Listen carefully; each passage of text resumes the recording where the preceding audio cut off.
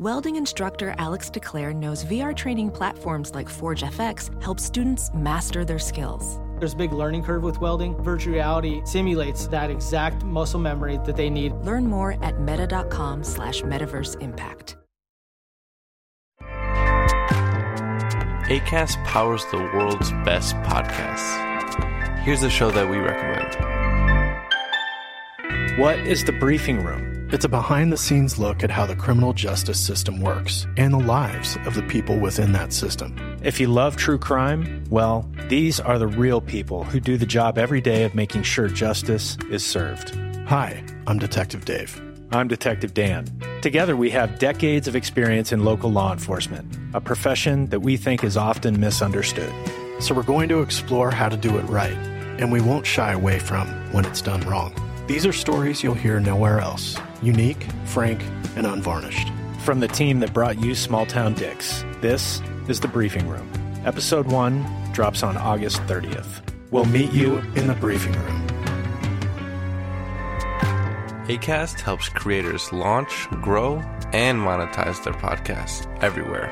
Acast.com.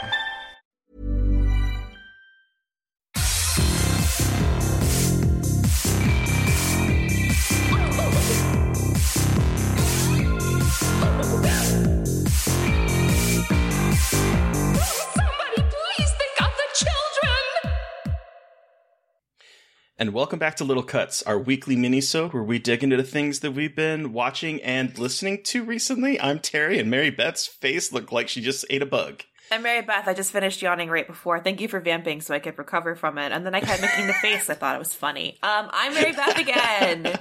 Woo! This week we are talking about Alex Garland's newest film, some spooky music, Sam Raimi's return to the superhero genre, ruthlessness in country music, and the granddaddy of crossovers. Heck yeah, we are. Ba-ba-ba-ba. I am dying to hear about Men, Alex Garland's newest film. So let's start with Air. Okay, so I saw Men. Men is out the day that this is posted. It is out in theaters, and I saw it recently. I don't fucking remember when I saw it at this point. I remember nothing. But I saw it as part of a press screening, and I've still been trying to piece together how I feel about this movie. Like, I wrote my review for it. Like, I talked about it on a video for something for work. Like, and I'm still reeling from it. And I mean this in a good way. So, okay, for those of you who are not familiar, this is Alex Garland's third film. He directed Annihilation and Ex Machina, as well as the show Devs, which I absolutely love. This film, he wrote and directed it. It's about a woman named Harper, played by Jessie Buckley, who was my queen. She goes to the idyllic British countryside to heal after her husband dies. And there's like a lot of stuff going on with her husband that you kind of learn in flashbacks about their relationship. And when she gets to this beautiful house, she starts getting harassed by men. And every male character in this, besides her husband, is played by one man, Rory Kinnear. So he plays, I think, like 8 different characters that each represent a different kind of man. And so the movie is bonkers. Like, it's in concept, it's bonkers. In execution, it's bonkers. It's not my favorite Garland film, but that's not a bad thing because I love Alex Garland's movies so much. This one, I think, is the most kind of esoteric out of all of the other things that he's made. Because I know, and that's weird to say because his shit is esoteric. Like, it's weird. I'm also thinking about the stuff that he's written, like The Beach, and like his filmography of things that he's like either written and or written directed is like esoteric central. So that's wild. So this one is even wilder. Like, the ending is like, what? Everyone needs to just... it's basically a movie that I cannot believe has gotten so much marketing thrown behind it, and I'm so happy it has because of how weird it is. It's going to have a lot of same reactions, I think. Someone else saw this. I said this on Letterboxd. I think Mia Vicino said this on Letterboxd, which she compared it to Mother, Darren Aronofsky's movie, that in terms of how it'll probably be very polarizing in terms of how people feel about it. Those are the best movies, though, for me. Yeah, we'll see. I mean, like, I was really, really impressed with how Garland captured what it means to be a woman and experiencing the world. I was actually really shocked. Because I've had some fucked up experience recently with random men accosting me on the street. You sure as fuck have. Yeah, I know. And so I was thinking about that a lot as I was watching it. And, like, I went to this place, but like, I always go to these things by myself. And, like, they're not far from my house, but I take an Uber. And, like, you know, you become so aware of how you have to kind of go through the world and the ways that I kind of act to make sure I don't get harassed. And so this movie captures that really well, and also captures how that kind of manifests in different ways and how it can be masked as something innocent. And Rory Kinnear plays all of these male characters with, like, he's an incredible actor. He's really good. He is amazing. And so he does such a good job with all of these characters. One of them that he plays, called the Vicar, is disgusting. Like, he is the worst character, but he plays it really well. I think I really loved it. It's just a lot to kind of percolate on, because it's like a home invasion movie and a folk horror movie all kind of crammed into one weird nightmare logic box. Yeah. Wow. So I'm excited to see it. Yeah. I'm gonna hopefully try to go see it this weekend. We'll see if that pans out. But I love Alex Garland, and I'm happy to hear that it is complex. Yeah. There's a lot of I can't. I'll spoil it. Please, but please there's don't. just some really cool stuff going on there that it's fucking wild. And I, again, stunned, amazed, excited that this movie is getting so much support. Like, people that in my life who are not horror people know about this movie. And you know that's like a relatively big success when that happens. So not bad. And before we move on, just super quick, I did watch The Dawn Breaks Behind the Eyes. It is incredible. Loved it. Isn't it wild? And do you see how hard it was to talk about? Yes. Oh, yes. Well, I'll talk about that in a little bit, because it kind of connects to another thing I'm talking about. But yes, it is. But I'll talk about Dawn Breaks Behind the Eyes in connection to something else in a second. But first, I want to hear about Sam Raimi's return to the superhero genre. I mean, this one's pretty self-explanatory. I went and saw Doctor Strange in the Multiverse of Madness. And I'll be honest, it did not have the highest of expectations. Fair enough. Because I have superhero fatigue. I've had it for a very long time. I do not think the last... Spider-Man aside, I do not think the last offerings of the Marvel movies have been that great.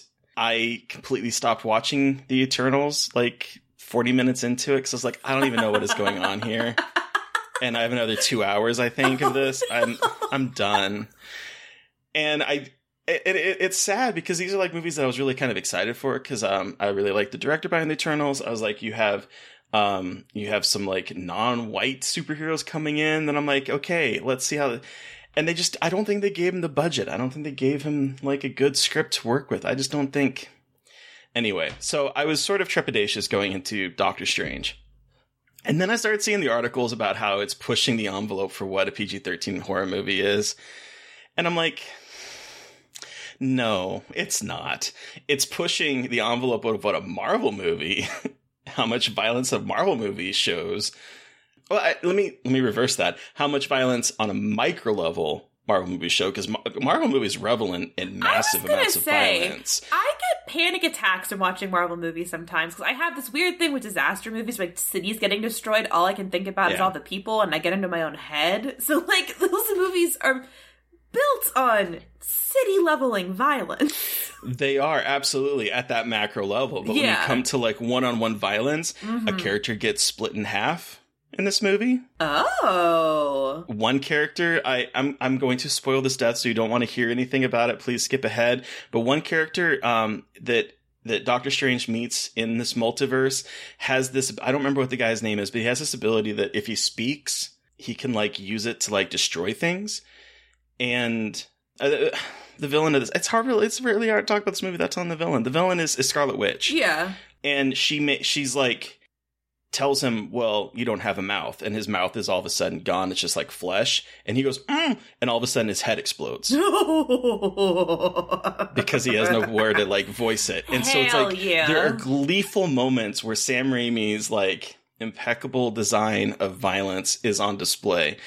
And I was like shocked. So I was shocked not because of the violence in the movie, but because this was a Marvel movie and they were really allowing him to get away with as much as he could in a PG-13 rating. So again, does not push the rating, but it is incredibly vicious for a Marvel movie. That's so funny. Like, people were saying that, and I was like, have y'all ever watched a PG-13 horror movie? Because, like, there's some shit out there that really does push the envelope. And, like, I mean, look, good for Sam Raimi for pushing it for Marvel. Like, I am very happy that my Lord and Savior Sam Raimi can at least get a little bit of that, like, freedom again. Because his Spider-Man movies, except the third one, I'm sorry, I don't like the third one very much. But, like, 1 and 2, especially 2 with Dr. Octopus, that movie fucking rules. Like, and I haven't seen Darkman. I need to watch Darkman because I just edited a really good piece on it, and it sounds, and, like, it looks incredible.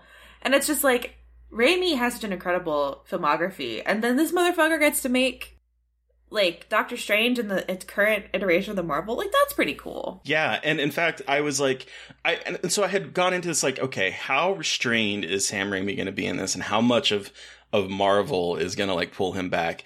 And the opening fight scene is with a giant, basically like a beholder, this giant eyeball-looking monster that like was in the trailers and stuff? Okay. Mm-hmm.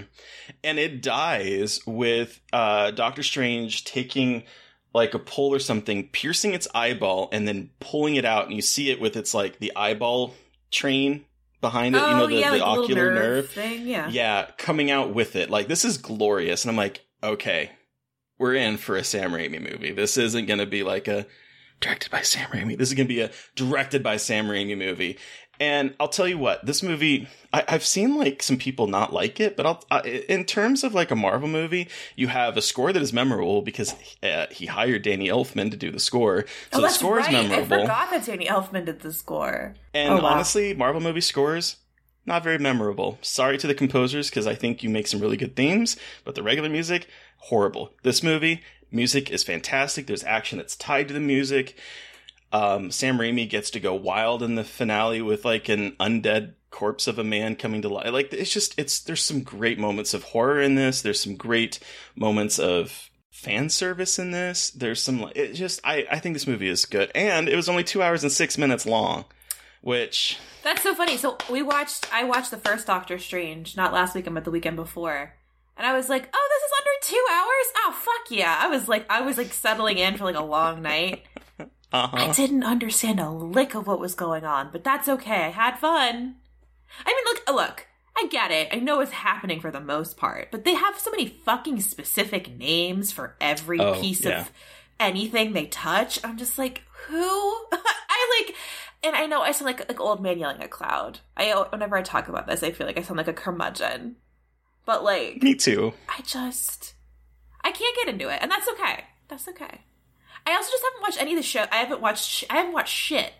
I haven't watched shit. I just watched Doctor Strange for the first time 2 weekends ago. I haven't watched any of the shows.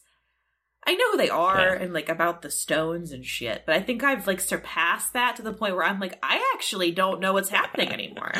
And, you know, the thing is that, like, I have friends that are huge Marvel heads, and so I will go to see them. Look, there are worse ways to spend a Friday night. Like, if you're going with friends and can, like, get a beer and, like, some snacks, like, there are worse ways to spend your time. Yeah. But this one I genuinely enjoyed. Oh, well, I'm glad to hear that.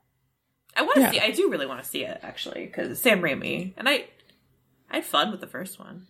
Benedict Cumberbatch freaks me out, though, but that's neither here nor there.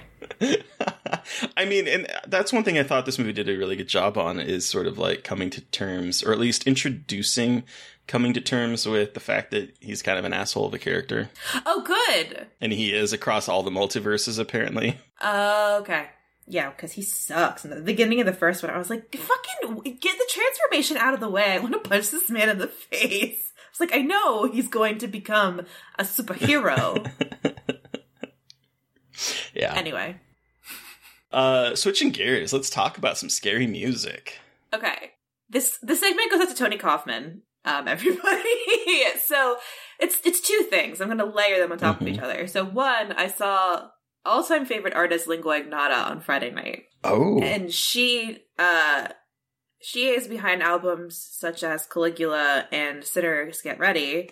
And she is a classically trained singer who makes music about her abusive relationship, and it's like Rape Revenge, the album series. And it's really intense. It's a lot. And I saw her live, and it was like going to fucked up church. It was really fun. I went by myself because Steve was gone, and I also don't think he would have wanted to come because it's just a woman screaming about how much she hates men, but using religious metaphor. Okay. It's fucking incredible. But so Steve was gone this weekend, and he has not left me alone for the weekend in the apartment since before the pandemic. So I was goblin mode, like listening to this music and another album by Ethel Cain that just came out called Preacher's Daughter. And if you follow me on the internet, you've seen me yelling about this on both Instagram and on Twitter, because I don't have a personality outside of the things I hyperfixate on. I actually added it to Apple Music, and I started listening to it. Okay. So this is the one I really want to talk about, because Lingua Ignota was like a life-changing musical exorcism experience for me. And Sinner Get Ready is an incredible album that came out earlier this year / in 2021. I can't remember. But Preacher's Daughter just came out. This is Ethel Cain's debut album. And Ethel Cain is a character made by this artist who's a trans woman whose name is, I think, Anna. And it's this concept album where Ethel Cain is a young girl from like a Southern Baptist family, and it sings through her life, and it ends with her getting eaten by her boyfriend. Oh shit. I've only heard the first song. Wow. Whenever I explain it to someone, they're like, what? And I'm like, yeah.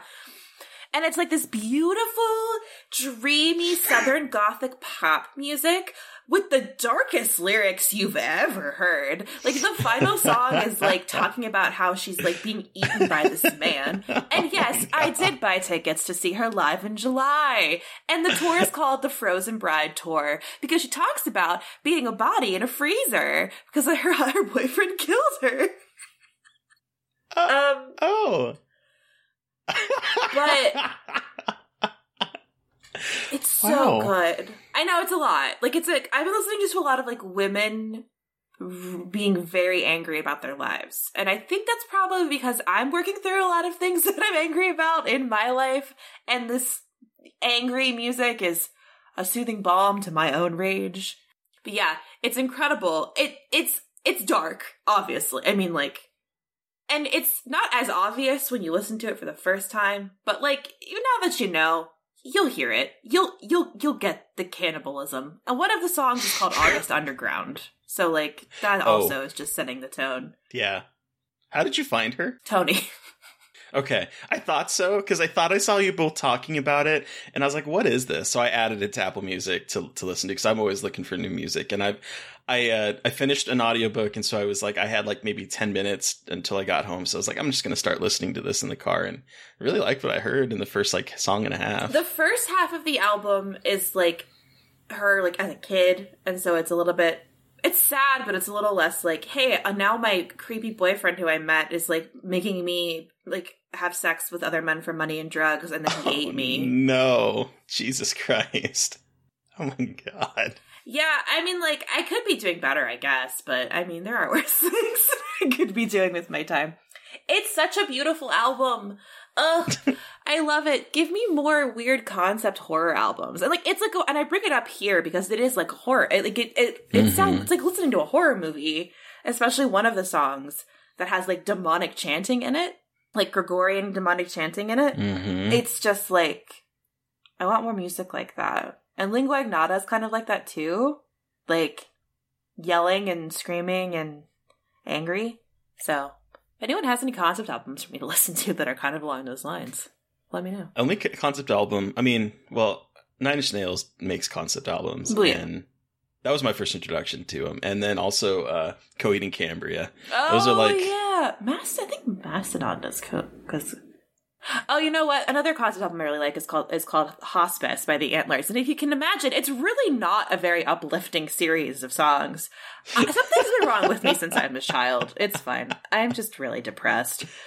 But the reason I brought up Dawn Breaks Behind the Eyes in relation to this is because I came home from Lingua Ignota. I was on 2 edibles and couldn't feel my face. And I came home and was like, okay, I'm feeling like shit. I'm going to watch Dawn Breaks Behind the Eyes. It was incredible. So glad I watched it because it's also kind of about rage, feminine rage. Yeah. So it was a very beautiful pairing. And I was just, you got the pictures for me. I was laying on my couch watching it and I was like, ooh, what is happening? So yeah, that's the connection. They all go hand in hand. We need to get the director on this show. We do. Oh my God, please. But my sad shit aside, I'm very excited for this one about country music and ruthlessness. What is this movie? Yeah, so I know you've seen it as well, and you've kind of told me a little bit about your thoughts, but I saw Torn Hearts, which is directed by Brea Grant, former guest of the show. I think people who know me online or listen to the show know I like Brea Grant. I think she is doing some very interesting things in horror, both as an actress and a director and a writer. This is not written by her, but it is directed by her. And it is about a country music duo, best friends, who are trying to hit it big. And they end up somehow finding out about a former country music duo, a pair of sisters, who one of the singers really enjoyed all throughout her life. And the country music duo pair of sisters, one of the sisters died. The other one has been living in a pink Southern Gothic estate since then. And that woman is played by Katie Sagal. What weird raccoon noise was that? The young duo go to her to see if they can, work on a song together. And they meet her, and she is incredibly off from the very beginning. And Katie Sagal has like a lot of nervous energy, I would say. She has these nails, and she keeps clicking them on things. And she's always like discerning what is happening in front of her. And in a very like spider on the wall type of maliciousness way. And it, of course, escalates and turns into a microcosm of the macrocosm of music and people being forced against each other, women pitted against each other to like get ahead. And the way that kind of like generational, I don't want to say generational trauma because I feel like that gets used a lot, but that generational like divide of, well, I went through this and this is the way music is. Yep. So now you're going to go through this. This is the way it's like it hazing, like it's like hazing, but worse, if that makes sense. And it surprised me. I did not like the trailer. I thought the trailer's like, I don't know if I want to watch this movie. Because the trailer didn't do anything for me. But the movie, I think, it's a little slow in the middle. I don't think the middle section quite knows what it wants to do yet. But it ends on a strong note, and I had a joyful, gleeful time with it.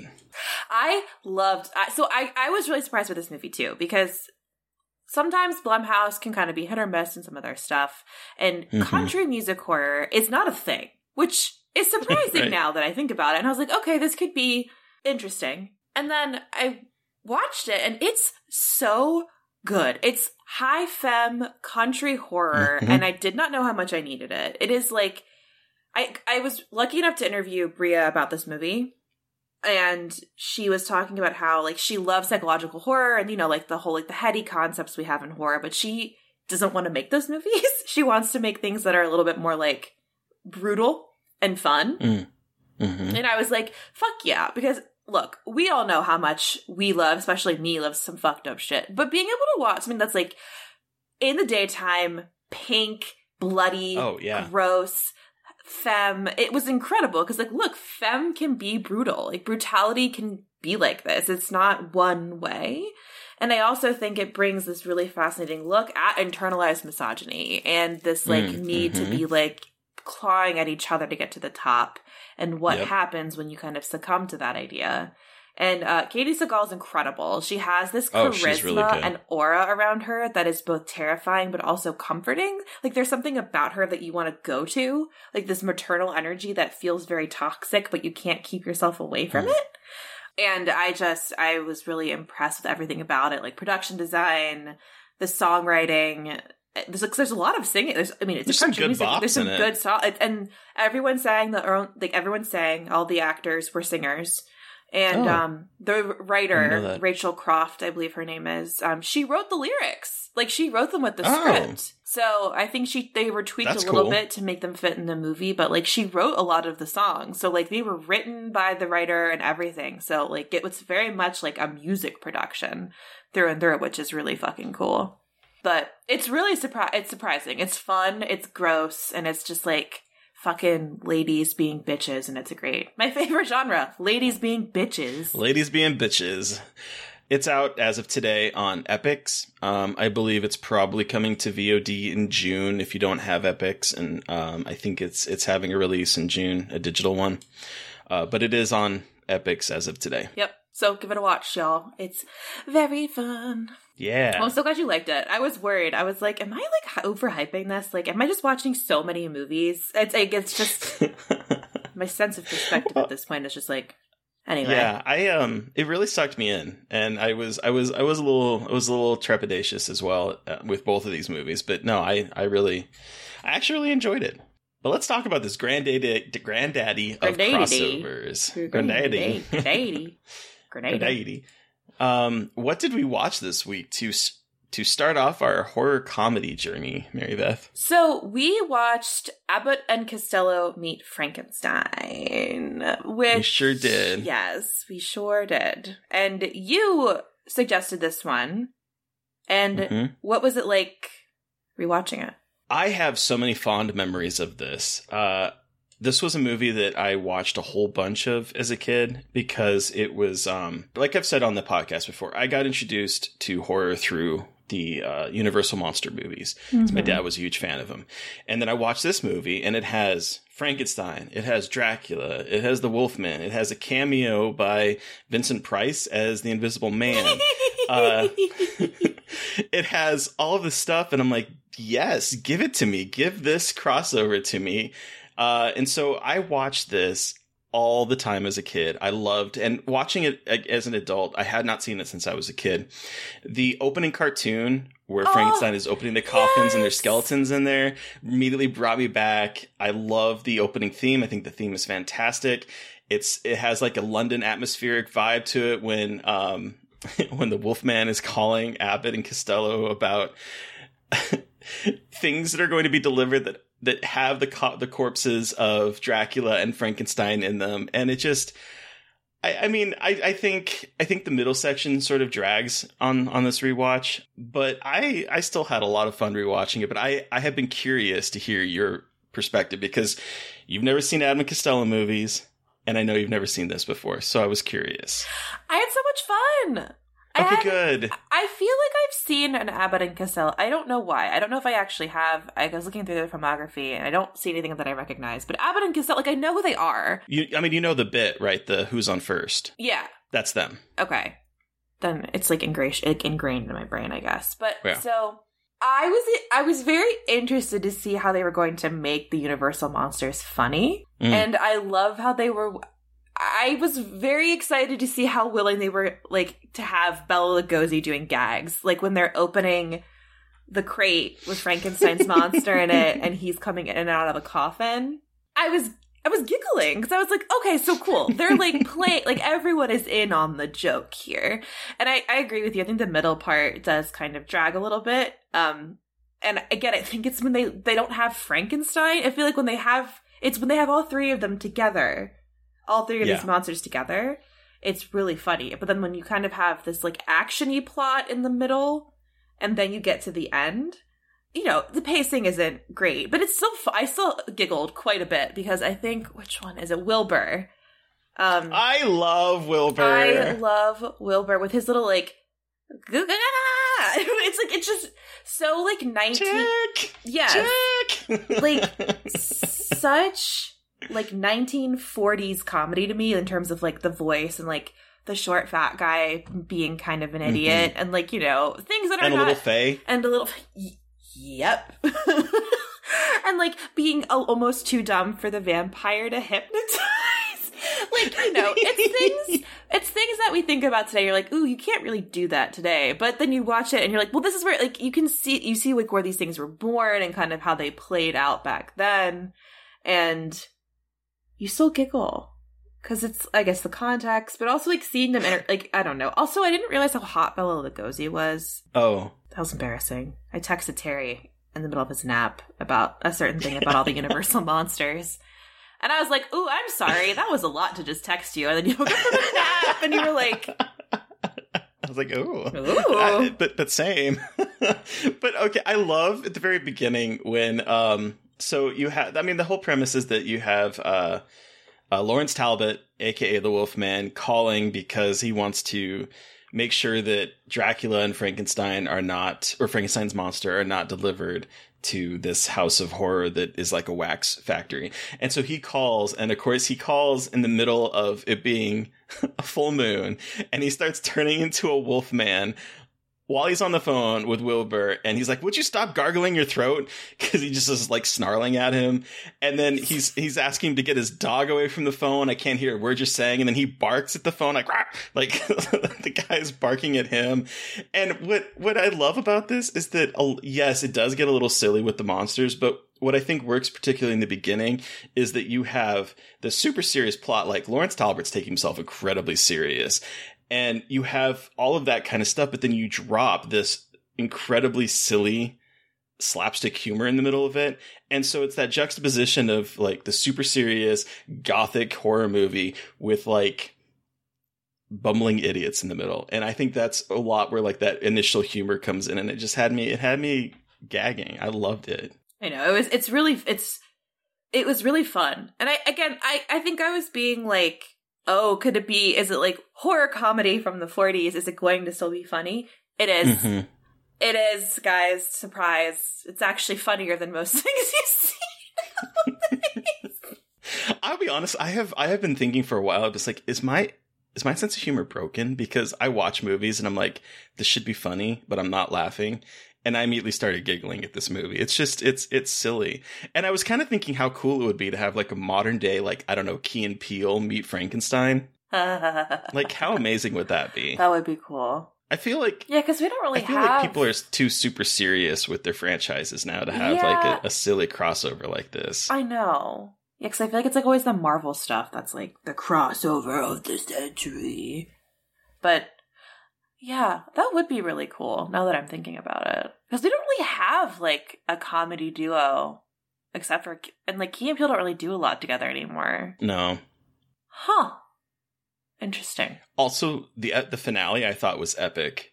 Multi-room fights between the monsters.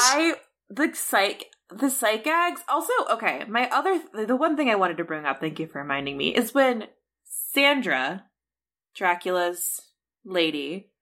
Frankenstein just picks her up and throws her out a window, and then it's never addressed again. I was like... like, literally throws the bitch out a glass window, and she just rolls out and yells, and they're like, uh-oh, and then no one ever talks about her again. And she's not, like, a minor character. No. I know, that made me laugh. And then...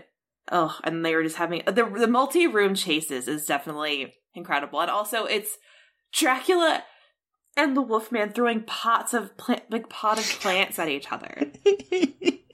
Like, it's the most incredible, like, ridiculous, like, they're, like, hitting each other with chairs and potted plants and pushing each other through doors. It's, like, it's so slapstick. It's incredible. And then I also love the transformation from Dracula into a bat. It has like this animation sequence, and it's really cool. Like, I love how they're just like, oh fuck it, we're not going to try to make it look super real. Like you all know it's fake, so might as well just like play with kind of animation, and it's really cool. It's really good. I'm glad you enjoyed it, and I'm also glad that I enjoyed it, because I was also like, I have not seen it since I was a kid. Is the humor still going to be fun for me? But I also feel like, okay, like I feel like in this especially, the humor is very, like, evergreen, if that makes sense. I don't feel like it's... I did love the union joke where, like, I work 16-hour days. I'm part of 2 unions. And I was like, union humor in the year 2022 is relevant as ever, which just made me laugh. But, like, I feel like there's so many comedies out now that are so, like, grounded in very specific reference points. Yes. And it dates it so easily. And, like, yeah, obviously Abbott and Costello Meet Frankenstein is dated for a lot of reasons, but I don't think the comedy is.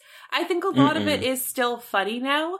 And I think that's something that a lot of movies don't rely on as much. I think they try to go for, like, topical jokes that people will get now instead of thinking about, like, comedy that will last. And, like, I understand that using, like, pop culture references for comedy is important, but, like, in a lot of movies, I feel like it's also why they're so fucking, like, problematic when you watch them 5 years later when we realize, hey, you probably shouldn't have been joking about that in the first place. So, I don't know. Yeah. It's interesting. And I have to say, Lou Costello Wilbur, he has so much charisma. He is so funny. When his partner is like, I don't understand why all the women love you. I'm like, that's the guy everybody loves. Like, that is the guy that I would want to hang out with.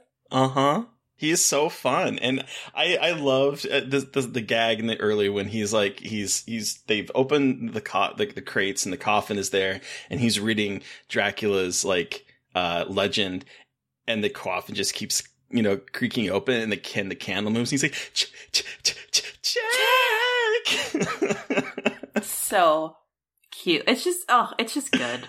Oh my goodness. But yeah, so I'm glad we started off horror comedies on a very good foot. So what are we watching next for horror comedies? So I think we're going to start to, like, look at this throughout time and see how the horror comedies evolve. But unfortunately, we are going to take a step back because I really would like to watch James Whale's pre-code horror comedy, The Dark House from 1932, not the William Castle remake from the 50s, the original OG, because I've never seen it.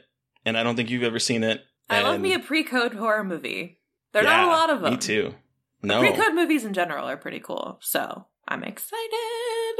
So yeah, I'm really excited for that one. But oh my gosh, speaking of excited, who are we talking to on Monday, Mary Beth? We're talking to my new girlfriend. Sorry. We are talking to writer, director, and cinematographer Chelsea Lupkin, who is an absolute delight, sunshine beam of a human. And she brought with her the bisexual's dream movie, The Mummy from 1999. Hell yeah. Folks, when I tell you that this was the most fun, get ready. I yell a lot about being very attracted to everybody, but also we all do, so it's not just me. But no, it's not just Mary Beth. It's very fun. Chelsea is an incredible guest, and she is just very kind and sweet, and so, you know, we get into this in the episode. I was like excited to talk with her, but also trepidatious. Again, I'm using that word a lot this episode. This episode brought to you by the word trepidatious. Ooh. But because you know, it's like you don't want to meet people that you have like really high hopes for and then be doused. But she's fantastic. She does a lot of those Delish music or videos on the internet. She directs all of them. She's directed over 2,000 video things for Delish. So if you watch any of those iconic eats or any of that kind of stuff on Delish, you're watching stuff that she shot. But anyway, she's great. I'm excited. I'm also very excited. So listeners, you've heard from us. We want to hear from you. Did you watch a film or listen to some of this weird ass music that we talked about this week and have thoughts? Do you have suggestions for horror comedies we should be covering?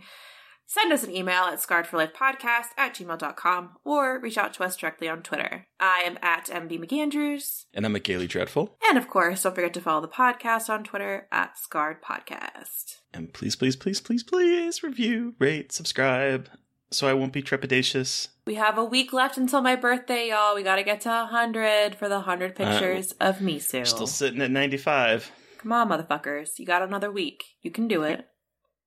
Anyway, that's my encouragement for the day. Thank you, everyone, for listening. Thank you to Eric Power for our artwork. Thank you to Sean Keller for our music. Please stay safe out there, everybody. Most importantly, stay creepy.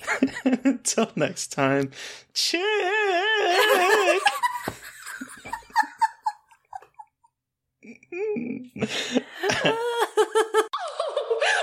Somebody please think of the children!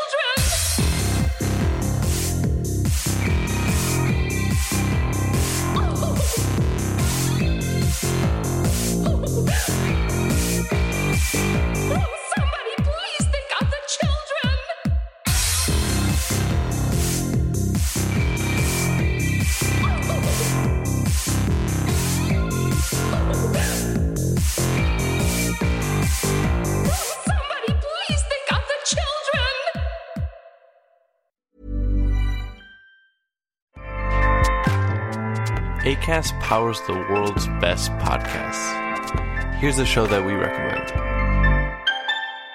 What is the briefing room? It's a behind-the-scenes look at how the criminal justice system works and the lives of the people within that system. If you love true crime, well, these are the real people who do the job every day of making sure justice is served. Hi, I'm Detective Dave. I'm Detective Dan. Together, we have decades of experience in local law enforcement, a profession that we think is often misunderstood.